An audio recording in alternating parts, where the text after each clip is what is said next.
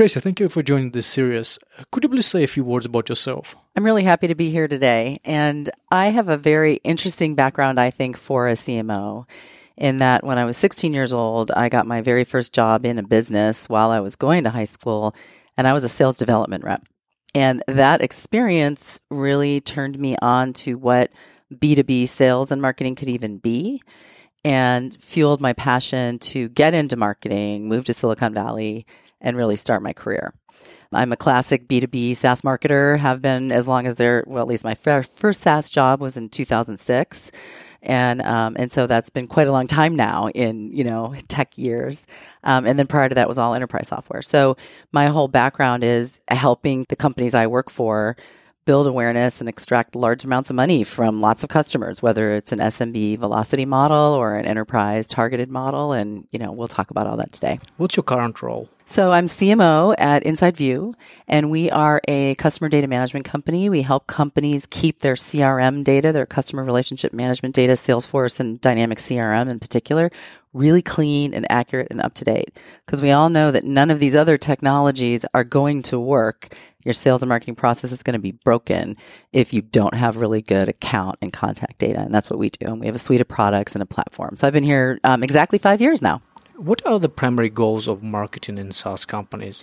There's really 3 or 4 major buckets. And if you think about the lead to revenue journey of a potential customer, marketing has a role every step of the way, starting with building awareness for that company and for that offer.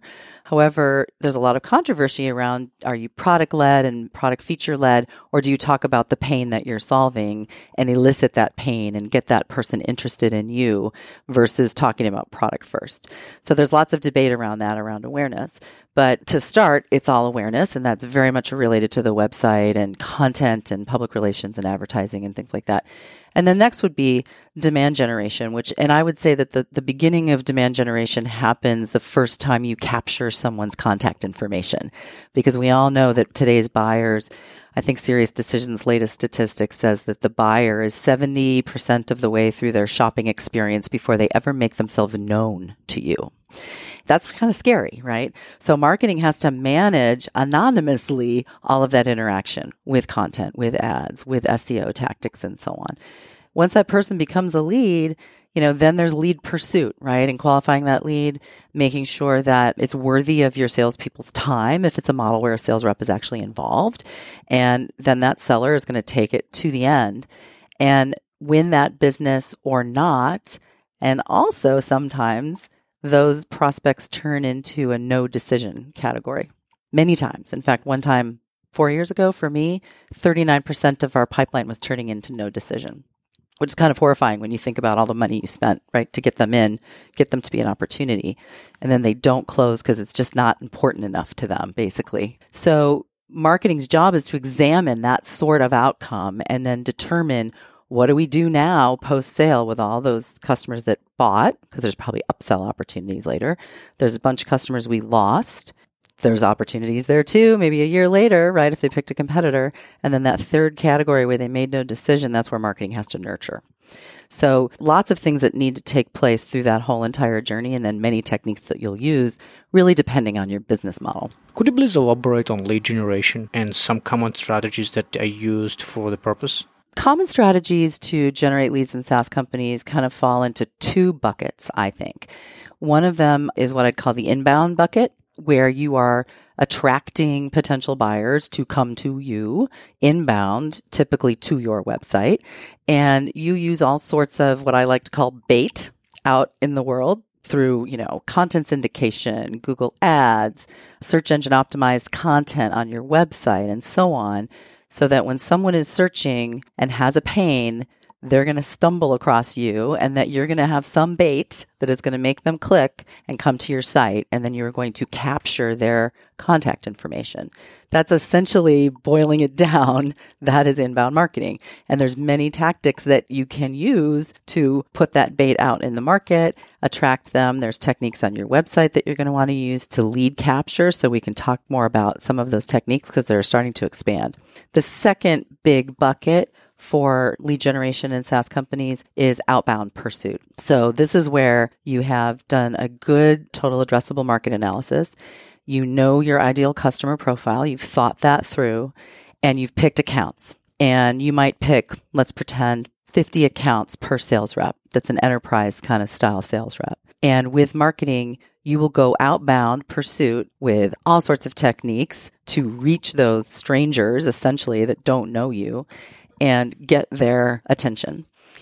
The thing that I think makes this extra challenging is that typically when you are in an enterprise sales situation, there's a buyer group. There's not just one human being. And that's increasingly true for SMB as well. But it is a well-known fact. Gartner's got a stat. I think it's the latest study was like 6.3 people in a buyer group. I don't know how they got the fraction of the person. But point is, there's many personas, right? So if you treat an opportunity as a single-threaded one-person connection, that's pretty dangerous when you know there's 6 or 7 or 8 or 20 people in that company that have that pain, that are going to have an opinion about how to spend that money and solve that problem. So in that outbound pursuit, marketing really needs to partner with the sales team. And typically there's sales development reps in the middle of that prospecting. That's how it is organized here. We pick those accounts and we figure out, what do we think they care about? How do we think we can attract them? And then we pursue together. And it's a highly orchestrated process, otherwise known as account-based marketing. And you'll notice I talked all about this, whatever, using that acronym. You know, we have been in targeted pursuit as marketers for a very long, long time. I think the reason why account-based marketing is an interesting acronym that's being thrown around everywhere is that there is technology and tools now that really help you be very certain about what you're doing and to measure engagement. So that's a part of that, right? Because those sales cycles can be very long. It can take 9 months to even get to an opportunity and another 6 months to close that opportunity. Back when I was at MarkLogic with Dave Kellogg, we had deal cycles sometimes that were a year or two, but then it was a $10 million deal. So that whole entire time, marketing is making sure that that account is aware of you. We're providing air cover for the salespeople when they're working the deal and so on. So those two big buckets, big inbound bucket with lots of new techniques and then big outbound bucket. And it really depends on your business model. Are you high velocity, high crank turn, 5K, 15K, 20K deals that are all done over the phone and in 30 days? Just worry about outbound. If you're blended, like we are at Inside View, where we have that first example and an outbound example for our enterprise sellers, we're doing both. It's quite hard to do both at the same time for lots of reasons. So, CEOs and marketing and salespeople really need to kind of think all that through, where they want to put their primary investments. You have mentioned that there are certain techniques that are used in the inbound marketing. Could you please tell us about them? There are many techniques in inbound marketing, and I'll go through them because you really want to kind of check all your boxes when you're thinking about it. What you pick to use before I describe that completely depends on who you're going after.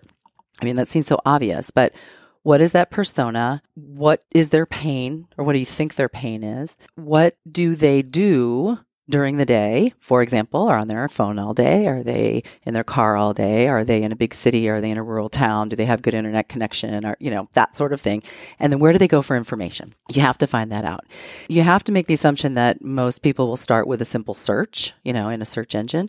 But lots of times there's all sorts of content sites they go to, right? And then there's social feeds where they go and hang out. So is your persona somebody who's on Instagram and Pinterest all day, or are they somebody who's on LinkedIn and Twitter all day, right? There's tools to help you proxy for that, to figure out where the right target might be. So know all that, right? So I would say before you ever start talking about a tactic like, should we have a chatbot on our website? Stop that conversation, slow down and say, what do we know about the people that we think are going to be interested? And where do they hang out? And how do they get information? And how do they make decisions? And things like that. Using a personal example, if you're going to buy a new car, you're probably going to talk to a whole bunch of your friends. You're going to do a bunch of online research, looking at reviews and things like that. You might read Consumer Reports. You might read Car and Driver if you're a real aficionado. And all of that you are doing completely anonymously before Tesla or Honda or whoever you're going to go buy from ever knows who you are. So all of that is inbound. And to understand the car buyer that would be the Honda buyer is how the marketers will figure out how to intercept you while you are searching and while you are anonymous. If you think of a small, let's say 2-people startup, when do you think it is the right time for them to hire the first marketing person? I have heard many opinions on this. I've heard some folks say you should really get a good salesperson first and just see if you can sell before you bring in a marketer, which I think would be the right thing to do. However, I think once you get to be about $1 million in ARR, you need a marketing person. And I would just call that person, honestly, head of marketing, although I hate the head of title personally, because I think it's sort of it's a way to keep a talented person from not getting the VP title and saving time to be able to bring in a VP later. So that's what I think about that. But you need somebody to lead. So call it a marketing leader. And this is where it gets difficult because I believe that good marketing people come up through two kinds of DNA. DNA 1 is they've been an engineer. They studied engineering. They might have even developed product. And then they might have moved into like a sales engineer kind of job where they would go with salespeople and do technical demos and things like that. And then maybe they made it into product marketing. So all about product market fit and building demos and all of that. There are many CMOs in Silicon Valley today that came up through that set of DNA. The other set of DNA is the one I have, which is brand and demand. And you understand how to get those people to your website. You understand what techniques to use. You understand that when to use a chatbot and when not to, when you should do an ABM pursuit and when you should not. You understand how to make people aware and how to run a great product launch and get the word out there. So I'm describing two skill sets that are very, very hard to find in one person. I've never met one, never once. And when I talk to CEOs and they say, we need this crazy combination of all the things I described, I just said, you're just never going to find it. You're going to look and look and look, and you're going to constantly be disappointed. So what you need to do is pick which DNA do you need in your team to begin with. Often it's product marketing, but I'll tell you increasingly, I'm getting calls from CEOs that want to talk about like, who should my first hire be? And what they really need is demand gen. So this is what I would recommend. You don't get one marketer. You got to get a couple. You get one to be the lead and you pick the DNA of that lead. You say, I want this person to be a fabulous demand gen person primarily. And then her lieutenant is going to be the product marketing person or vice versa. And I think that's a really smart way to go. And anybody that you interview should have a good network of freelancers and small agencies where they can pull in the talent when they need it, but it's not going to cost you $20,000 a month, which a lot of agencies will try and charge you. They have a great graphic designer as an example or a demo builder. Do you think it makes difference whether this regional marketing person is coming from a large company or small?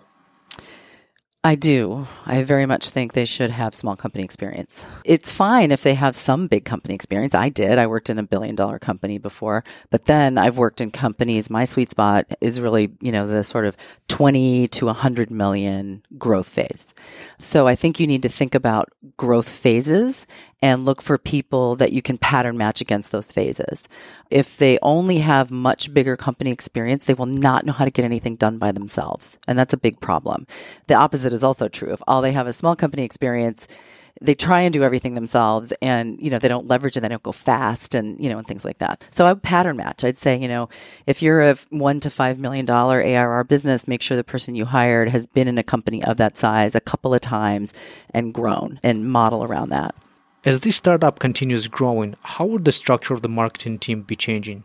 I like to think of teams, or let's just say functions of marketing, because even in that example we just talked about where there's a lead and a second, even in that situation, there are functions that must be done in marketing one way or another, right? Whether it's an employee or a freelancer. So let's talk about those buckets. And there's 4. And the fourth one's new-ish to marketing. First one's just awareness, all the things you have to do around awareness. PR firm, analyst relations, core website, your brand identity, your logo, your colors, all of that. Second one's demand generation. And that you have to put everything in there. The inbound stuff we talked about, the outbound pursuit, you put your events in there. You want a billboard in an airport, that's going to go in there, stuff like that. The third big bucket's product marketing. And there's many things that fall into that bucket that are critically important for every SaaS company. product market fit research, voice of the customer research, what do people care about? Because they're really going to pattern match between what buyers want and what the engineers are going to build. So they act like that middleman, middlewoman between the engineering and product management team and the market and customers and sales reps. The second big bucket besides that is messaging and tools, right? Your core sales deck, your demo, your elevator pitch, things like that. The third one is competitive research. And sometimes that can be quite complex, like even to the point where, you want to have a lab set up with competitive products in it and things like that. But at the very least, you need to understand the competitors' claims and so on. And then the fourth area is sales enablement. So not as important when you just have one or two salespeople to have a really super formal program. But boy, when you get 10 or 15 or 20 salespeople and ramp time really matters. And if your average ramp time is 90 days before they're productive, but you get good sales enablement in there and you carve off a third of that, that's how you get that exponential growth. So sales enablement is one of those functions, like one other that I'm going to talk about in a minute, where in the org, it does not have to be in marketing. You could have sales enablement working for the sales VP. That would be fine. But product marketing is going to be a big subject matter expert for that function, if that makes sense. So then the last group, which the last big function is sales development or lead development or business development, BDRs, sometimes people call them. And this function is the function of two things: qualifying the inbound leads. Marketing qualifies them first, of course, but then they look at them, follow up on them. And if they can turn that person into somebody who wants to talk to a sales rep, then it becomes sales accepted and so on. I know you have other sessions in this series about metrics, best metrics in SaaS. So they're going to be doing inbound lead qualification and really opening opportunities, pipeline. They're also going to be doing that outbound pursuit in partnership with the sales reps. So that skill is a really important skill, because if you think about what I said earlier about the buyer journey being 70% of the way done before they ever make themselves known to you, they come knocking on the door. The person who opens the door is the SDR, first person. So that interaction has to be great. They have to be felt well taken care of. That person needs to be knowledgeable and so on. And this is one of the hardest teams in Silicon Valley to staff. Typically, you're hiring people right out of college. They don't want to be in that job very long. It's a bit like tech support where people get burned out. So you're constantly hiring and hopefully grooming them to move into your next sales roles, which is what we've done here at Inside View very well. And it would be worth a few tips later on vendors that we're working with and things like that. So that sales development role is another one that can sit in sales or in marketing. Here, it sits in marketing. The leader of that team works for me. And I love that model so much because demand generation and the inbound response and the outbound pursuit and the account-based marketing, it is just completely integrated. And we go way faster and we get much better feedback from the SDRs. Now, truth be told, if they reported into sales, the same things would be happening, right? The exact same things. But I like to own the pipeline number. I really feel like that's one of the most important things that a CMO needs to sign up for is I'm going to deliver this amount of pipeline consistently. And, we're going to watch what closes and we're going to pay attention to all of the outcomes. So that sales development role and the sales enablement role, they need to be somewhere. It doesn't have to be a full-time headcount, right? It doesn't have to be a full-time person. There's agencies and other things. So that's why I think when you're like 1-2 million ARR, you need just a couple of employees with good networks that know how to get stuff done. And then as you get bigger, then you're going to start adding individuals that have one or more of the responsibilities we talked about. I'm guessing the size of your marketing team depends on the budget, right? So there are some rules of thumb that I have learned in my 30 years doing this that I think would be very useful to your listeners, which are think about your total marketing budget and the ratio in that budget between people and programs. There are people, we've been talking about the people, but all those techniques I spoke about, some of them cost money, cold hard cash. Easy example is $100,000 for a trade show. Less obvious example would be getting SEO advice from an agency for your website. And you might pay $3,000 a month for that as an example. So there's all this marketing programs money, media budget for your Google ads and so on. And a good rule of thumb that I'm always trying to get towards is a 50-50 ratio of what I'm spending on people and what I'm spending on programs. Now, we come up with the program dollars based on the pipeline we need to generate, of course, right? So we have to work backwards in the funnel to figure it out. And that's very, very metrics and instrumentation driven, which is where SaaS companies have become really, really good. And that's, lots of different kinds of technologies that can help you with that. But you really need a marketing leader who can advise you on what tech stack to put together, how the CRM data is going to be integrated, and so on. That's a time for a whole nother podcast, I think. But, it's SaaS companies are machines. The machinery needs to be well thought out, and it can be very intimidating to know what to pick. So we could talk more about that if you'd like. Yep, I'd like to learn more. Let's talk more about the kind of technology stack and the role of that. So it is super intimidating as a marketer to see how many options there are in the market. It's crazy. The technology stack for a SaaS company, I think there's fundamentals, and then there's a bunch of next level, good to consider kind of category things. The fundamentals are pretty simple. I think of it like a three-legged stool. You have your customer relationship management system, often Salesforce. Microsoft Dynamics is another, and there are others. The other system is a marketing automation system like a Marketo or a Pardot or a HubSpot. And then what's that third one? That third one is your data, your account data on all those targets that you decided that you needed to go after, the people data that in the buyer groups that you want to go after. And of course, as you're signing customers, your customer data. What did they buy, and who are all the people that were engaged within that account, and what's their satisfaction level, and is there an upsell opportunity, and so on. So those are the three legs of the stool. You got to start there. And then you can layer in additional things. Like, for example, remember we were talking about how are people shopping? Do they like to talk to a human, or because usually they do if it's a very considered purchase, what marketers call a considered purchase, like a car, right? You're not just going to click a button and buy a car like you would buy sneakers, on a Nike website. So think about your channels, and then you'll know if there's technology you need to add. So for example, we recently added a chatbot to our website, and we thought very carefully about how much of the engagement stream should be the bot, and then when do we click it to a human? And it goes to one of my SDRs. So we've been testing that. And people seem to be really liking it that are visiting, where they used to have to fill out a form and then wait to be contacted and all of that kind of stuff. You can speed it up really fast. So that's an example of another kind of technology you could add. And there's all sorts of things for measurement and all sorts of things for ad creation and engagement. But I think the fundamentals that you have to start with are CRM, your Salesforce, typically for a SaaS company, your marketing automation system so that you're automating all your interactions, and then your data. And if you've got that, then you've got a great foundation. Well, let's talk about people again. How do you structure compensation for your marketing personnel? We structure the compensation of our marketing team pretty simply. There's a base salary that's competitive, right, with the market, and demand generation people, all marketing people are in hot demand in Silicon Valley. So you have to really be prepared to pay well. Let's just say that. But it's part salary and then part bonus. About a third of my compensation is the bonus part, and that is tied 50% to us hitting our revenue number for the whole company, and then 50% on specific objectives. Some people use the OKR model, some people use the MBO model. All it means is there are quarterly objectives that we have agreed to. And in fact, I was just signing off yesterday with my CEO on Q1, even though it's end of January. There probably are 5 focus areas typically, and we weight them. And then we have a specific measure. And often that's a pipeline measure. Often we're looking at the shape of our pipeline, conversion rates. We are looking at account engagement measures because we're going after a whole set of new accounts because we have a bunch of new sales reps that are enterprise. So it's going to be too soon to sign up for a pipeline number with only 3 months and a quarter, but it's not too soon to sign up for an engagement number. How many people do we get come to our website? Do we have anybody from that account that's joining our webinars? Things like that are going to show us some progress. So I think you have to really focus your marketers on a pipeline, and a pipeline number as a primary measure.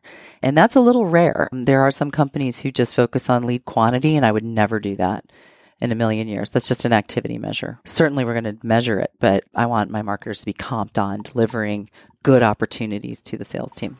You've mentioned that it is difficult to hire marketers in Silicon Valley. Does it mean you don't terminate people who underperform? Well, that would be a risk, wouldn't it? That if someone was an underperformer, you'd hang on to them because it was so hard to recruit. We don't do that. I don't do that. I feel like bad air is better than no air. Air is worse than no air. You know what I mean? In that particular case. So it is very competitive to recruit talent in Silicon Valley. Very. And my recruiting team here tells me that almost every candidate's a passive candidate. They're not looking. So you have to sell. You, the company, has to sell. And I can't tell you as a CMO how many recruiters reach out to me, every month, it's got to be at least a dozen for different CMO jobs. And, every week, just break that down, right? And it's pretty crazy how much demand there is for good marketing talent. So that's why my advice to folks is really think about the DNA, be smart. There's some excellent recruiters that you really need to invest in if you're looking for a leader. Don't go hire your sister-in-law just because she wrote for a newspaper once, that kind of thing. I see that often, when people are trying to really bootstrap. All of that is difficult, but I think employees today, they want to learn and have more responsibility. They want to work for companies that have impact, whether it's business value impact or social impact. So you have to think about a lot more than just the mechanics of the job. It's the culture and kind of the mission of the organization. But you have to sell these people to come work for you. And it's not just about throwing stock at them. They have to really feel it. So you have to work on that. Speaking of the recruiters that are reaching out to you, when do you think it is the right time for a growing SaaS startup to hire a CMO? First, let's talk about, what does CMO even mean, right? Because I've had the VP of Marketing title and I've had the CMO title. And I did the same exact stuff. I had the same responsibilities. I had the same measures. When I became a CMO, I think the pressure goes up. The market looks at you more seriously. It's usually something that you would never get until you're 20 years into your career, typically. And if you're not title conscious, it's the same job. It's a VP of marketing job. Whoever has all the responsibility for marketing. But I think CMOs the expectation is that we are becoming way more strategic and way more conscious of what happens in the customer experience post-sale and so on. And we can talk about that more. My advice to your listeners, if they are in that 1 to 5 million ARR, they should do the model that we talked about earlier, where you pick the DNA of your leader and they're kind of a mid-level leader, director-ish level, and they're either product marketing or a brand in demand, and then they build a small team and some agency freelancer people to do the work. That's kind of 1 to 5 million ARR, generally speaking. Once you start getting to 10 and 15 million, you really need a good marketing leader. I don't know that it has to be CMOs, so to speak, but you better find somebody who's run all of marketing before and bring them in and have them really partner with your sales leader, because now you're at 15 million ARR. That means you probably have 7 or 8 million of recurring revenue. Then there's that new logo pursuit where you're going to get that exponential pop and the flywheel hits. So you have to have somebody really looking at kind of all those measures and able to deploy resources and make really strategic decisions with sales and with finance and with your head of product and so on. What should be a profile of that person? Does she have to have experience as a head of marketing, or she can grow into the role? The answer to whether you can hire somebody to grow into the role, I think, is a factor of how fast you think you're going to grow. So you wouldn't want to make a bet on an up-and-comer if you're going to double the company every year. I think it's just going to grow too fast and that person's not going to know what to do. If your growth rate is slightly slower, or I don't know, you have something unique about your business, then I think you could take a shot at an up-and-comer. I mean, I got my first job with someone taking a shot on me as an up-and-comer. Up to that point, I had only ever run brand and demand marketing in companies. And he took a shot on me and made me CMO. And I knew that I needed to have a strong product marketer to build out that team, because that was not my DNA. But that company was 15 million ARR when I joined and 85 million 3 years later when I left. So I feel like the right structure was put in place there. You spoke about the compensation of the marketing team, but how is CMO compensated? When thinking about CMO's compensation, there's, of course, that base salary, and then there's that bonus variable, and that should very much be performance-based. But there's the equity component, right? And, what I'm told and what I've received in the past, but what I've been told even recently, is that a good CMO will typically command about 1% of outstanding options. And for a good CRO, you're going to get closer to 2%. So sales is going to get closer to that 2%. Marketing is going to get around the 1%. And I've been in that range. So, that may sound like a wow, oh my God number, You just have to think about it, right? If you're going to attract top talent in your rapidly growing company, that's what you're going to need to do to get the really good ones. What role does marketing play when it comes to the existing customers? One of the things that's really important for your listeners to think about as they're building their SaaS companies is the lead to revenue journey that your prospect is going through. That person, that company, that account, they get passed kind of from team to team often. So marketing is involved very early, attracting those leads. Sales builds the relationship, closes them, wins that business, hands them off to an implementation team, as an example. There might then be a customer success manager who is assigned to that person. That's a very popular model in SaaS. And then often there'll be an account manager. And the way that we've structured it is for new logo pursuit, brand new customers, we have account execs. Once they become a customer, they get handed over to an account manager, and that account manager has a book of business that might be $2 million a year ARR, as an example. And there might be 15 accounts. Let's just pretend. And their job is to make sure that customer's super happy and to upsell, find new revenue opportunities. They're partnered with a customer success manager whose job is to make sure that what that customer bought is well used, deployed correctly, adding value, and so on. So that team together, the account manager and the CSM, are working in concert to protect that precious renewable book and that ever precious upsell. And then you have your new logo pursuit going on at the same time. Marketing has a role to play in all of that. And when you're first starting out, you're just going for new customers and building your inbound engine, and sales is closing and winning those deals. And then you're moving on to the next one and the next one and the next one, right? But before you know it, you get to 1 million, 2 million, 3 million ARR. Half that revenue is probably coming from those customers that you closed. So what are you doing to protect that revenue? Keeping those customers informed about everything that is new, making sure that you're watching their usage. You know, in a case of an app, with an end user app. In the case of more infrastructure products, are they deployed at best practice?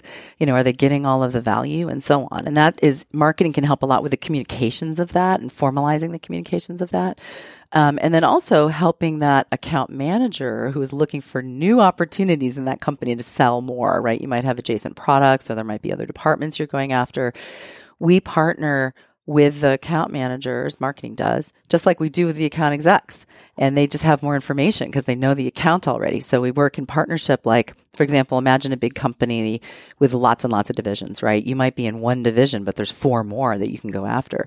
So together with that seller, you make a plan for how you're going to go after group 2 and 3 and 4, and you point your SDRs and your marketing energy and that salesperson together to do that. And that retention revenue that VCs look at with such an eagle eye, you know, that renewal plus upsell, that's how you make it happen. It's the whole pursuit collaboration between all of those different teams. But think about it from the customer's point of view. That's, to me, the best way to start, as opposed to thinking about what role goes where. Think about the customer's point of view, because there's probably something unique in your solution that needs a slightly modified model or something, right? So, you know, yeah, there's a playbook, but don't just follow the recipe. Really think about the customer.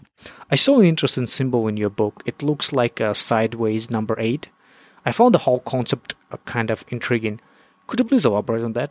It looks like a sideways 8. I think the name of it is an ellipses, and it, you know, it's just constantly moving. And I like to think of that image as the new funnel, right? We all think about the lead to revenue funnel as looking literally like a funnel, and awareness comes in the top and leads convert through the bottom and money comes out the end, right? And you're done.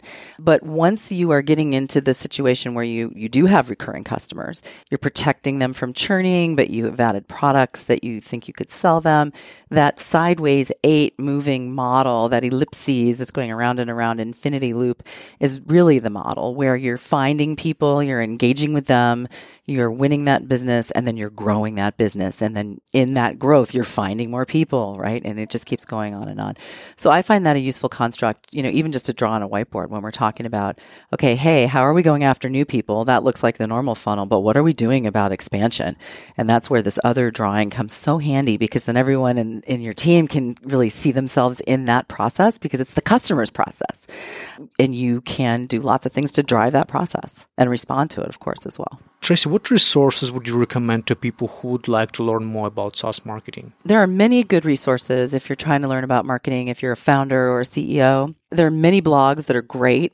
Jason Lemkin's Sastra blog is terrific, and his event every year is a very good one, and it's chock full of, I mean, there's 300 speakers. There's all sorts of best practices coming out of that thing.